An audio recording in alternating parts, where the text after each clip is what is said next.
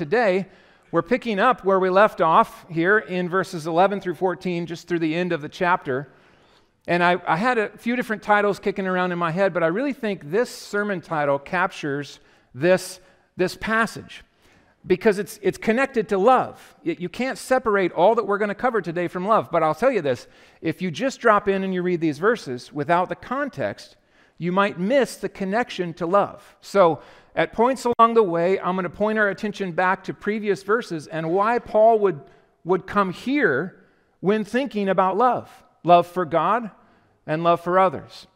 So verse 10, Romans 13, he writes this, "Love does no wrong to a neighbor.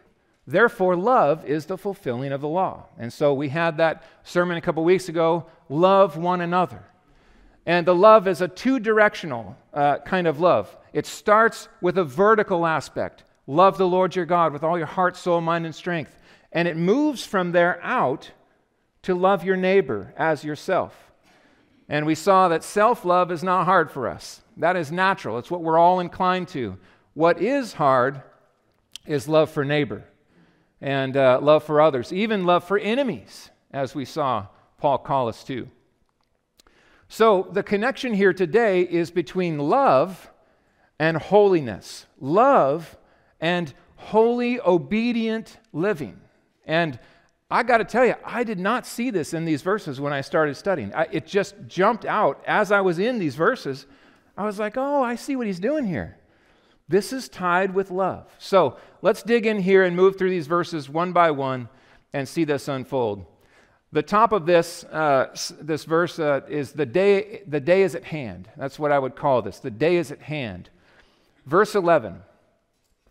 So the thought continues, the love is fulfilling the law. Besides this, Paul says, you know the time. For the hour has come for you to wake from sleep. For salvation is nearer to us now than when we first believed. Okay, so all of a sudden there's a shift, a change in the focus of this love, and he's calling us to attention. The call here is, wake up. Christians are being addressed. That's us. Wake up. It's not time to sleep any longer. I've got 3 key words for each of these verses. The first key word is urgency. Urgency. There's an urgency to the time in which we find ourselves. We are those who have been called out of darkness and into light. We are those who have been called to life and to prepare the way for the return of the King. And he left saying, I'm coming again. I'm going to come again, and I'm going to take you to myself. So we live in an urgent time. The word Paul used to describe this time is not the word chronos, as in calendar time or clock time. He says, kairos. Know the time. The time is near. This is the age or the era that we find ourselves in. This time has everything to do with what comes next.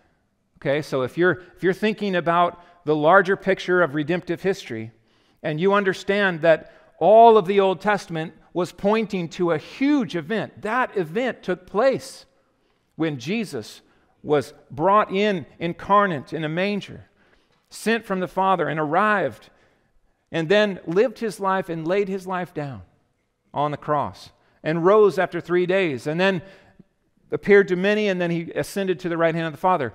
What's the next thing? The next thing is rapture. That's the point. That's what he's saying. The very next thing is rapture. So there's work to be, yes, we're in the church age, absolutely. But none of us know how long that will go. And Jesus was clear with his disciples that we're not just, sitting around. Even the angels, when they were staring up into heaven, the angels are like, guys, what are you doing? Why are you standing still, right? Why are you staring up in the sky? There's work to be done. Get to work. We're to know the time in which we live. Wake up, Christian. Be alert. That's the call from Paul. The rapture of the church is what is next, followed by the 7 years of tribulation, which at the end of those 7 years, the Lord himself will return bodily to establish his physical earthly kingdom on this earth for 1,000 years. He will reign. We will reign with him. And at the end of those 1,000 years, there will be a great defeat of Satan who is released, and peoples will war against the Lord, and he will put them down, and he will assign those to the lake of the fire who do not trust in Christ and have not looked to him in faith, and all those who are alive in Christ will forever be with him, and a new heavens and new earth are established. So just a very summary form of what is coming. This is the timeline for us Christians. The very next thing is the rapture of the church. Do you wake up in the morning with that in your mind? My great-grandmother, every day she would come out of her bedroom with a smile on her face, and she would say, "This could be the day. This could be the day." Do you have that thought regularly? Now, here's often what I feel. I turn on the news. You know what that's like. You turn on the news and you're like, oh man, what a mess. And you cry, "Come, Lord Jesus." That's the negative side of it. Oh, it's a mess. No, but what about the good part of it? He's coming. He's coming to get us. Could be today. It could be a year from now. What if we knew when it was? How would that change the way you live your life? We are to live as if his return is coming at any moment. The nearness of our salvation is what Paul is calling. He says it's nearer now than when you first believed. Well, that's a funny way to say it, isn't it? Because he's saying that to the people who lived back in the day. And if it was near for them, just think how near it is for us all these years later. His point is, don't live as if the rapture of the church is some distant reality that doesn't affect you, that has no hand in the way that you live your life. We are to live with his imminence. He says, your salvation is at hand. Your salvation is coming. And so we've got to remember, what does that mean? You say, well, I thought I was saved. Well, yes, you are. You are saved in Jesus Christ. The moment that he lit the fire in your heart and you saw Christ and you saw glory and you felt the weight of your sin and you said, "Save me." Yes, that was the moment you were saved, justification. So you are positionally saved, declared righteous in Christ. And we live each day from that point on in progression or progressive sanctification. That is, we grow in this salvation. We become who we already are, as we covered already in Romans. We are being made holy as we are positionally holy in Christ. So you can say we have been saved, we are being saved, and what Paul says here is we will be saved.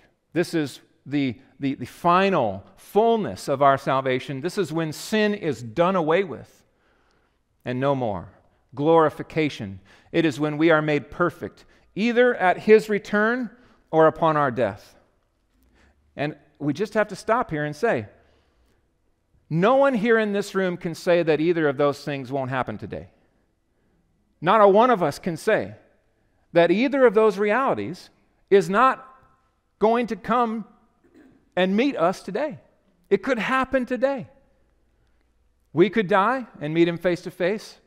He could come, and we would be caught up in the air to be with him forever. The imminent return is the word here, the imminent return of Jesus Christ. Some people say of eschatology, oh, it'll just all pan out in the end. I'm a pan-millennialist. And I don't like that. I really don't like that. And here's why. You can't write off eschatology as just what seminary people talk about. Eschatology, or the end times, the study of the end times, Revelation, for example, prophecy, it has everything to do with how you think about today. It changes your today when you have an eye for what is coming, what is promised, what may be soon, very soon. So, these words don't fit for the Christian life.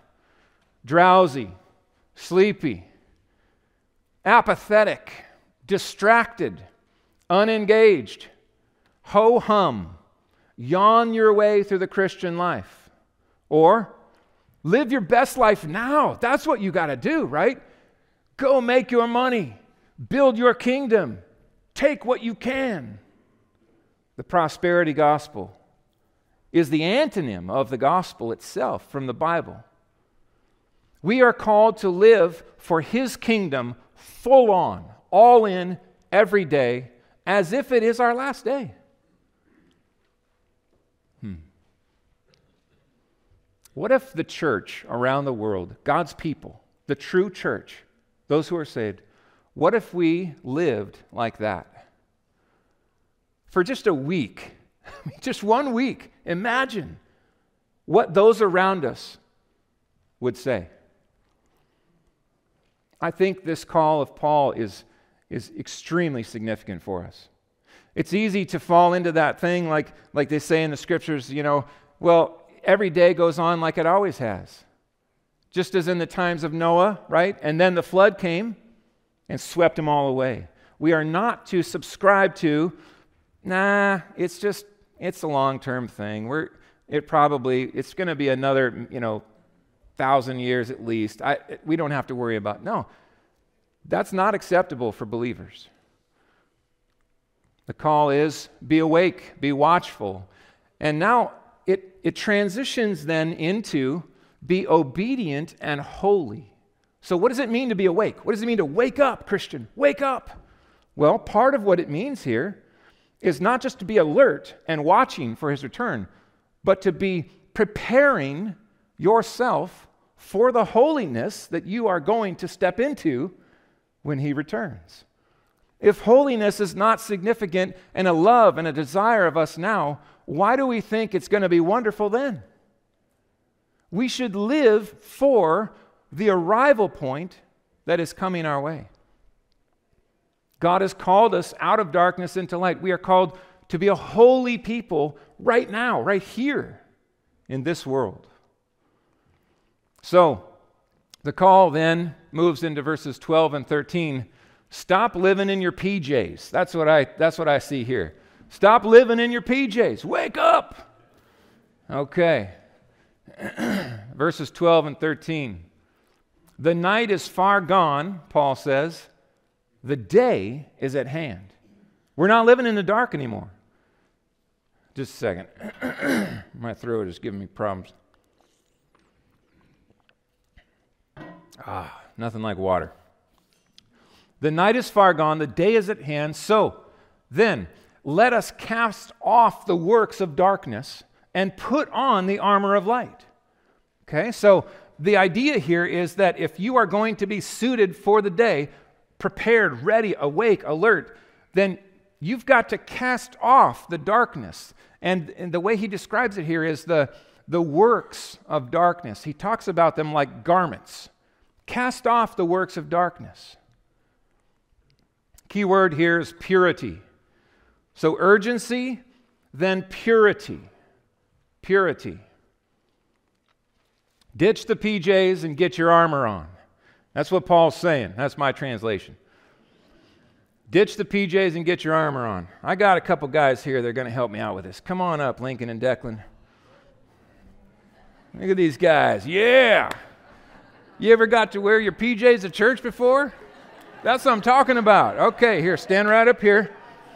All right. These are my brothers here, okay? Now, I happen to have a sword. Can you hold that? Give it both hands. Get down here and hold that. Okay, well, yeah, but up here. Put that one, okay. You got it? Hold it straight up. Don't let it tip over on your bro, okay? Okay, you got it. And then, how about this one? Oh, man. Now, should I spread you guys out a little bit here? Don't do that. Don't do that. All right. Now, what's wrong with this picture? Okay. What are we missing? Armor. Where's your armor, guys? You came to battle dressed in your PJs. That doesn't make any sense. This is the image that Paul is drawing for us. He's like, listen, guys, if you are if you're ready to stand and fight against the darkness and shine bright and bring the attack against the enemy, then why are you wearing your PJs? Did someone get a picture of that? That's awesome. All right, thank you guys. You guys are brave. Nice work. Good job.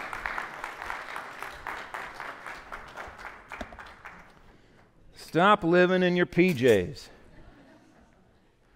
Every now and then I go to Walmart. You know what I mean? Yeah. I've said that a few times there. Stop living in your PJs. There is a certain sense in which, in the Christian life, we are to think about, what are we clothed in? We carry a name. His name is Christ. The name of Jesus Christ is on us. We are Christians, and yet, oh, how easy it is to walk in this world and not pay attention to what we're wearing. Robed in the works of darkness. This is not what we are to be in this world. It pulls down our testimony. It's conflicting with who we are and are to be as we shine. Paul goes on, let us walk properly as in the daytime, not in orgies and drunkenness, not in sexual immorality and sensuality, not in quarreling and jealousy. Let's start here with properly. Let us walk properly. This word means also honorably or becomingly. I like to think of the word adorn. How does my life adorn the glory of Christ? How does my life complement the gospel? How does my life show forth the fruits of what is righteous and holy? I have a holy God. I am called to reflect Him into this dark world. But if I am wearing the robes of darkness, my light is not shining. I'm a living contradiction, as it were. That's why 1 John is so clear in chapter 1. If you claim to love the light, but you live in the dark, you lie, and the truth is not in you. But if we walk in the light as He is in the light, then the blood of His Son cleanses us from sin. We are robed in what? The righteousness of Christ. Perfectly in this life? No. Progressively in this life. We go to war with sin in us. We seek to cast off the works of darkness. Here are some of the works that Paul has in mind. These are not just for the Romans. They meet us here today because, you know what? Sin has the same impulse in us that it had in Rome. And anywhere in the world to this day, you can find these behaviors. They are not new to fallen humanity. They are not new even in the echo of instinct in Christians to call us back to who we were. That's not who we are now. But this behavior is totally inconsistent. Orgies or carousing. You notice how he connected these, drinking and carousing, or drunkenness and carousing. If you ever wondered a petri dish for sin, it's the local bar. It's a petri dish for sin. Now, I'm not saying that having a drink, as John mentioned last week, it's for many of you, having a drink is not a sinful decision. You're free, right? And that we're going to talk about some of that stuff as we move into chapter 14, freedom in Christ, okay? So it's not wrong necessarily to have a beer, but there are some serious questions that have to be asked. Is it 1 or 2 or 3 or 5 or 6? Drunkenness is in view. That is absolutely unacceptable. And the question is not, well, how close can I get to drunkenness and not sin? That should never be in our hearts. The question is, how far can I run from drunkenness? So, if you have a glass of wine in the evening, wonderful. If you can't not have a glass of wine in the evening, not wonderful. Okay, if you have to have it, let's dial it in. Coffee. Broaden it out. The substance. If you find yourself saying, I have to have, fill in the blank. You, my friend, may be depending upon a substance rather than the Lord in an unhealthy way, in an unloving way to the God who is. This is an amazing thing to consider, drunkenness and carousing. Paul says, cast it off. Cast it off. Get rid of it. The Christian should not partake in wild parties and petri dishes of sin. That's not our scene. It may have been, but not anymore. It's not who we are.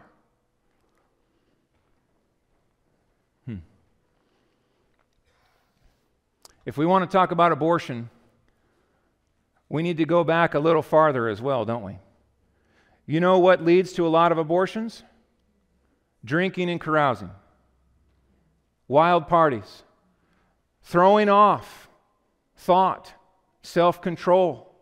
Throwing in yourself fully into the works of the flesh. Giving room to run for what... And friends, this is not just out there. It happens in churches.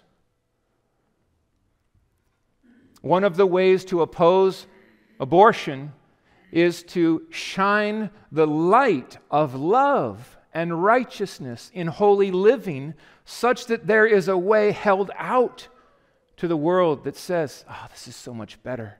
There's freedom here. There is satisfaction in saying no to every single impulse of your body. You are not a slave to you. Your body is a slave to you. You are in charge. Not every impulse that you have. So, substance abuse, it's a real thing. It's an issue. It's a problem, and it's a problem even in the church. So I just want to encourage you, even family members here, listen. If you or a loved one is clearly struggling with any form of substance, love them. Speak up. And vice versa. If you are struggling, love your family, love the Lord, love the lost. Do what needs to be done to cast it off. Take it seriously. Closely connected here, sexual immorality and sensuality or promiscuity is another word for that. These things go hand in hand. This is not to be a part of the Christian life. This is the works of darkness. We are to cast them off. So let's be clear, in all their forms.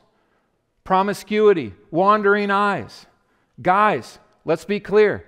It is not okay for you to constantly scan a woman's body.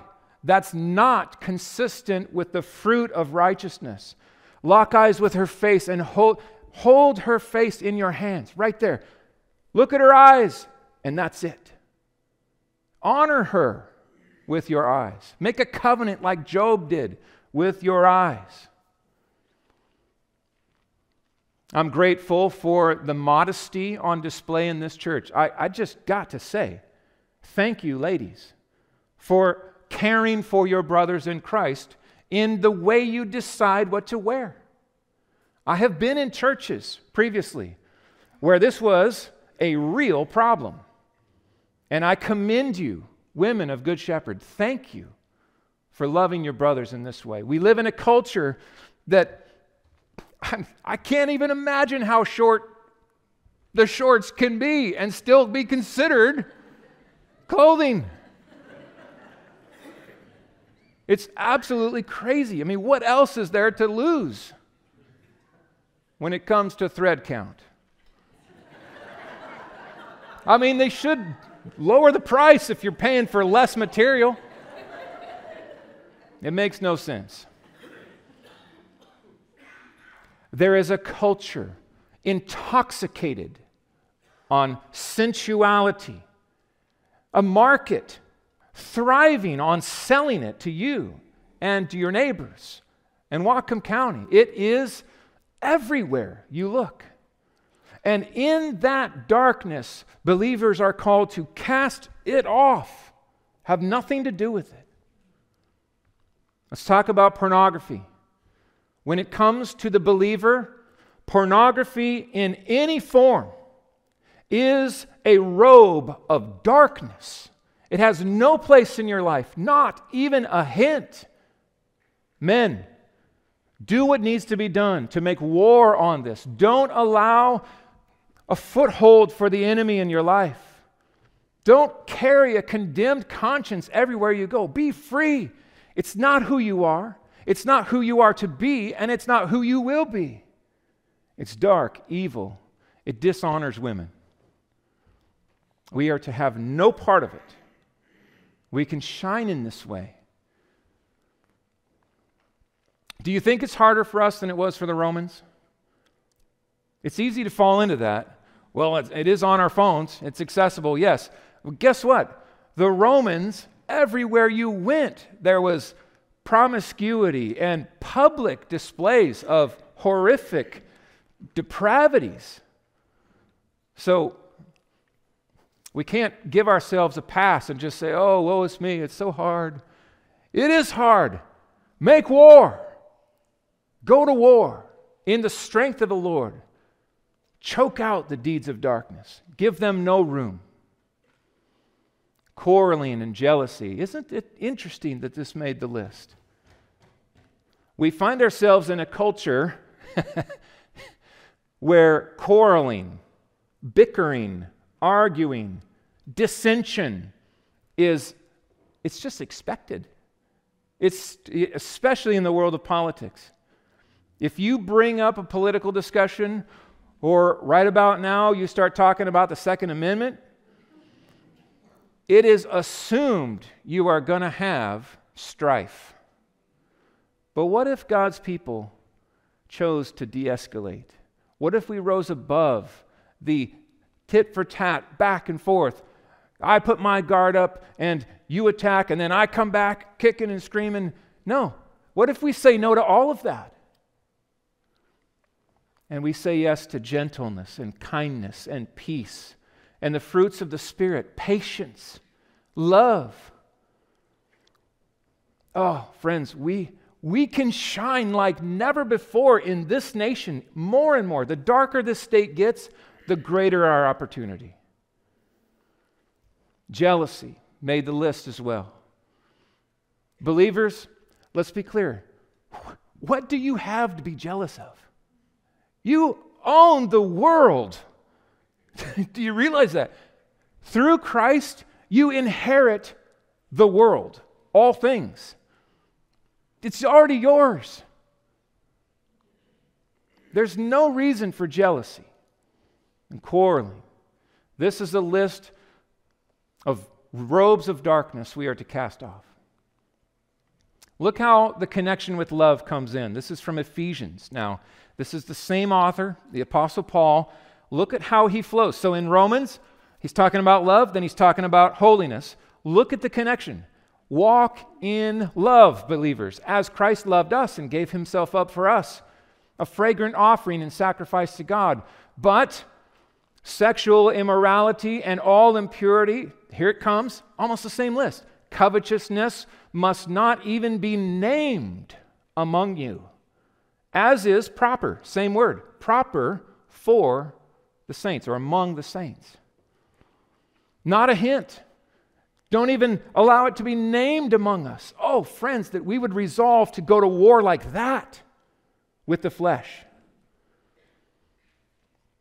Let there be no filthiness or foolish talk or crude joking. Humor is a mask for depravity so often. Don't fall prey to this. Don't for a laugh commit sin. It's not worth it. When those jokes are told at the water cooler, it's not funny. You need to find a way either to respond or to leave. Don't participate. Don't just slap your knee along with everyone else in the world. Stand out. These are out of place for you, believer. But instead, let there be thanksgiving. Oh, friends, what an amazing replacement for these worldly gutter issues. Instead, what do we bring? Thanksgiving. Oh, man, I'm just grateful. I'm so thankful for God, for His provision. Look at that sun today. And we come in with that at the water cooler. Guess who's drawn in? Dude, what do you have? What's going on with you? How come you're not moaning and groaning and complaining like everyone else here? I got something. He changed my life, right? Opportunities for evangelism explode in this way. For you may be sure of this, that everyone who is sexually immoral or impure or is covetousness, that is, an idolater, those who live in such a way have no inheritance in the kingdom of Christ and God, even if they listen to Praise 106.5. Okay, let's be clear. We live in a label world. You just slap the label on, you can live however you want. That doesn't fly. Not with Jesus. Now, if that's the culture, say up in Linden or in Whatcom County, that is a godless, hypocritical culture. That is not Christian living. How do we confront that? By being authentic, real, honest, gospel people who live with a love for the light, who say no to sin, who make war on all its expressions in our lives. He goes on and he says, "Let no one deceive you with empty words, for because of these things the wrath of God comes upon the sons of disobedience. Therefore, do not become partakers with them." Think of Lot fleeing from Sodom. In holiness, that is what we're choosing to do from a world of darkness. Not saying we have nothing to do with you, we don't want to be around you, we stiff-arm you. We're saying we don't want sin, darkness, and evil to define us so that we can reach you in love and have a contrast with the dark. Don't become partakers with them, for at one time you were darkness. Not just you were dark before you were saved. But now you are, this is who you are light in the Lord. So walk in love, walk as children of the light. That is love and light. They go hand in hand. Put on the armor of light. That's the call. So cast off the works of darkness, all kinds of forms of slavery and darkness and sin, and put on the armor of light. Lose the PJs, get your sword, and put on the armor. What is the armor? Well, we think immediately of Ephesians 6, don't we? Stand therefore, having fastened on the belt of truth, having put on the breastplate of righteousness, and as shoes for your feet, having put on the readiness given by the gospel of peace. In all circumstances, take up the shield of faith, with which you can extinguish all the flaming darts of the evil one, and take the helmet of salvation and the sword of the Spirit, which is the word of God, praying at all times in the Spirit with all prayer and supplication. If you want to look about armor in your life, Christian, there is your checklist. That's what it looks like to armor up. Paul goes on here. I titled this last verse, "Don't Pack a Lunch for Sin." I heard this from someone years ago. I don't remember who it was. And I just love this verse with this connection. Don't pack a lunch for sin. It begins with this, verse 14.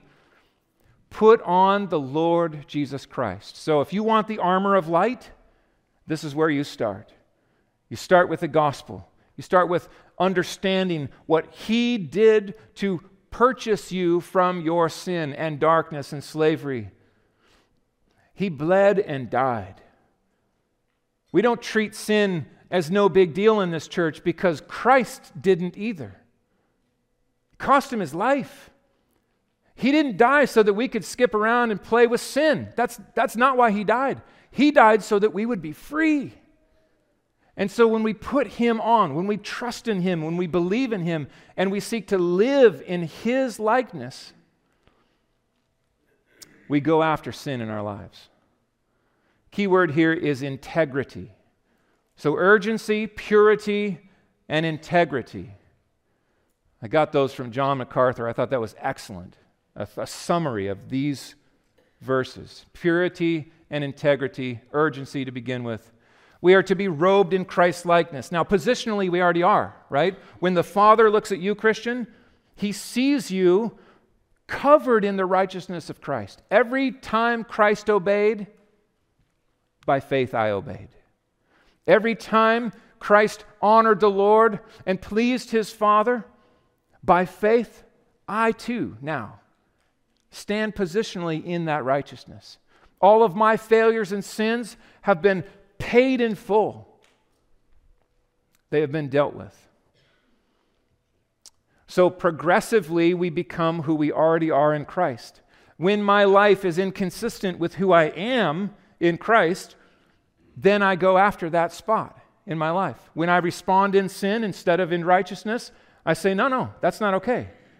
Let's deal with this. Let's figure it out. Get to the roots and seek adjustment and change. Robed in Christ's likeness. And then he says this, make no provision for the flesh to gratify its desires. And this is so insightful. What a true, insightful look into the soul, even of a believer. How easy it is for us to say to sin, you know what, I did pretty good over here in this area. I feel like I've gotten some victory here. I'm not going to worry about that. I'm just going to let that be and give room for sin in my life. The word here, provision, it brings us to mind. It brings like a sack lunch. It's as if you're preparing for your day and you're thinking, okay, Lord, I'm going to walk with you today. I want to shine bright. I want to love you and I want to love the lost. But you know what? I just don't feel like fighting this today. I'm just going to let this go. I'll deal with this tomorrow. And you put into your sack lunch accommodation for sin. Or a pattern in your life, an area of temptation that you know you need to deal with, but you know what? The implications are too significant, so I'm just going to let it slide, and I'll deal with it another day. And you pack that in your lunch. It is so easy for us to fall into this as believers. Well, I'll deal with it another day. Lord, we're working on other things today. We'll just let it slide. I know I should stop cussing. I know it's inconsistent, but, it's hard. I struggle with that. I know I should stop. Fill in the blank. The Lord, even now, through His Spirit, can bring to your attention what's in your sack lunch. Where are you inclined to make provision for sin? To allow leash for that dog to roam in your life? Paul says, listen, no excuses, Christian. No justification, no accommodation of sin. Not a hint. The bar that we aim for is the righteousness of Christ. And, friends, there is a way to progress in sanctification. There's hope. You can grow. You can have victory. You say, well, Pastor, I have fought this for years. I have battled this sin or this response in this category over here. I can't get free of this, whatever it is, fill in the blank. I can't. And my answer is, yes, you can. According to the Word of God, you have the resources of an infinitely powerful God to bring to bear. Get after it. Do what needs to be done. Listen to Jesus. If your eye causes you to sin, then tear it out.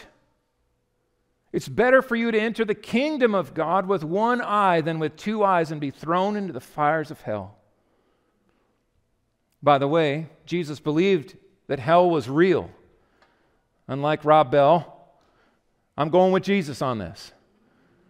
He says, in hell, where their worm does not die and the fire is not quenched. In other words, suffering forever.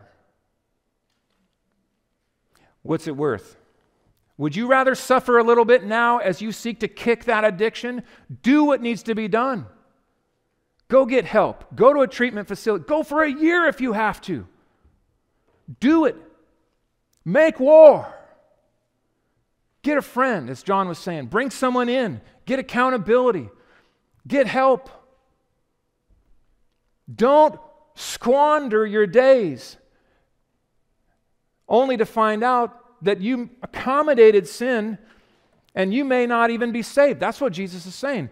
It's possible that if you are making this much room for sin, that you're not serious about following Christ and trusting Him and really giving your life fully to Him. I say that with care because the gospel is very simple. Look to Him, believe in Him. He's done the work. You're not working to earn your salvation, but it's dangerously possible to say, Lord, I believe you, but I love this more. I choose this substance. I choose this expression of sin over you, Jesus. Jesus says, if that is what you choose, you will go to hell. I surrender all to Jesus. I surrender. Nothing held back. I give it all. Jesus is not talking about actually ripping your eye out. He's talking about being violently engaged in fighting sin in your life. If you can't handle a phone, don't have a phone. If you can't handle a computer, don't have a computer. Do what you got to do. There are others who live this way. That doesn't mean everyone can't, but sometimes you have to be extreme when you fight against sin. John Owen said it this way, be killing sin or sin will be killing you. Be killing sin. If you're not playing offense, you are being killed by sin. Go hunting for sin in your life and take no prisoners. Our response this morning, we are called to live in the light of His coming. When Christ returns in glory and perfect holiness, He is going to draw us up with Him in the clouds, and we will be with Him forever. The holiness that we experience then should not be completely foreign to us in this life. In part, yes. Someday in full. We are to love holiness. We are to love God with all our heart. That's part of this connection here. Love, urgency, purity, integrity. How does my hatred of my sin connect with my love for lost people in my neighborhood? It has everything to do with that. How does my hatred for my sin connect with my love for each of you? You see what I mean? You can't separate that. If I don't go after the sin in my life, I hate you. I don't love you.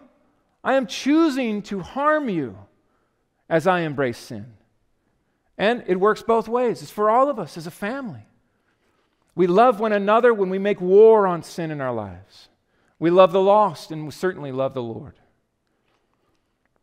So we finish where we began.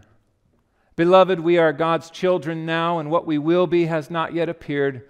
But we know that when He appears, we will be like Him, because we shall see Him as He is.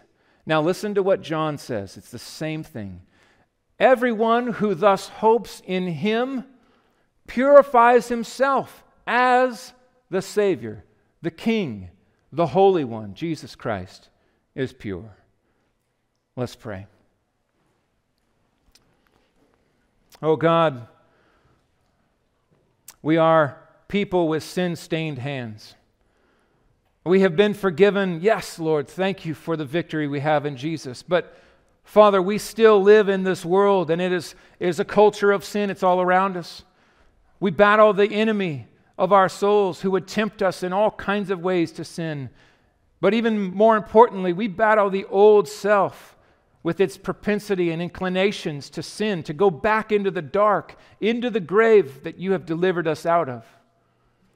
We pray, O God, that we would be those who take seriously the call to holiness, not to try to earn salvation, but to delight in it and to make it come alive in our lives through the power of your Holy Spirit. Thank you, Father, for giving us the resources that we need to wage this war. We pray that we would be those who show up to the battle not dressed in our PJs, but in the armor of Christ-likeness, who have given thought, Lord, as a church, we've given thought to how we bring this war, how we fight, what we need to do to attack and hunt and kill the sin in our lives. Oh, Holy Spirit, even now, I pray that you would land these words in power and bring deliverance, bring freedom, bring a tenacious resolve to hunt and kill sin, that we might love you more, oh God, that we might love one another more, and that we might reach the ends of the earth with love and a connection to this light.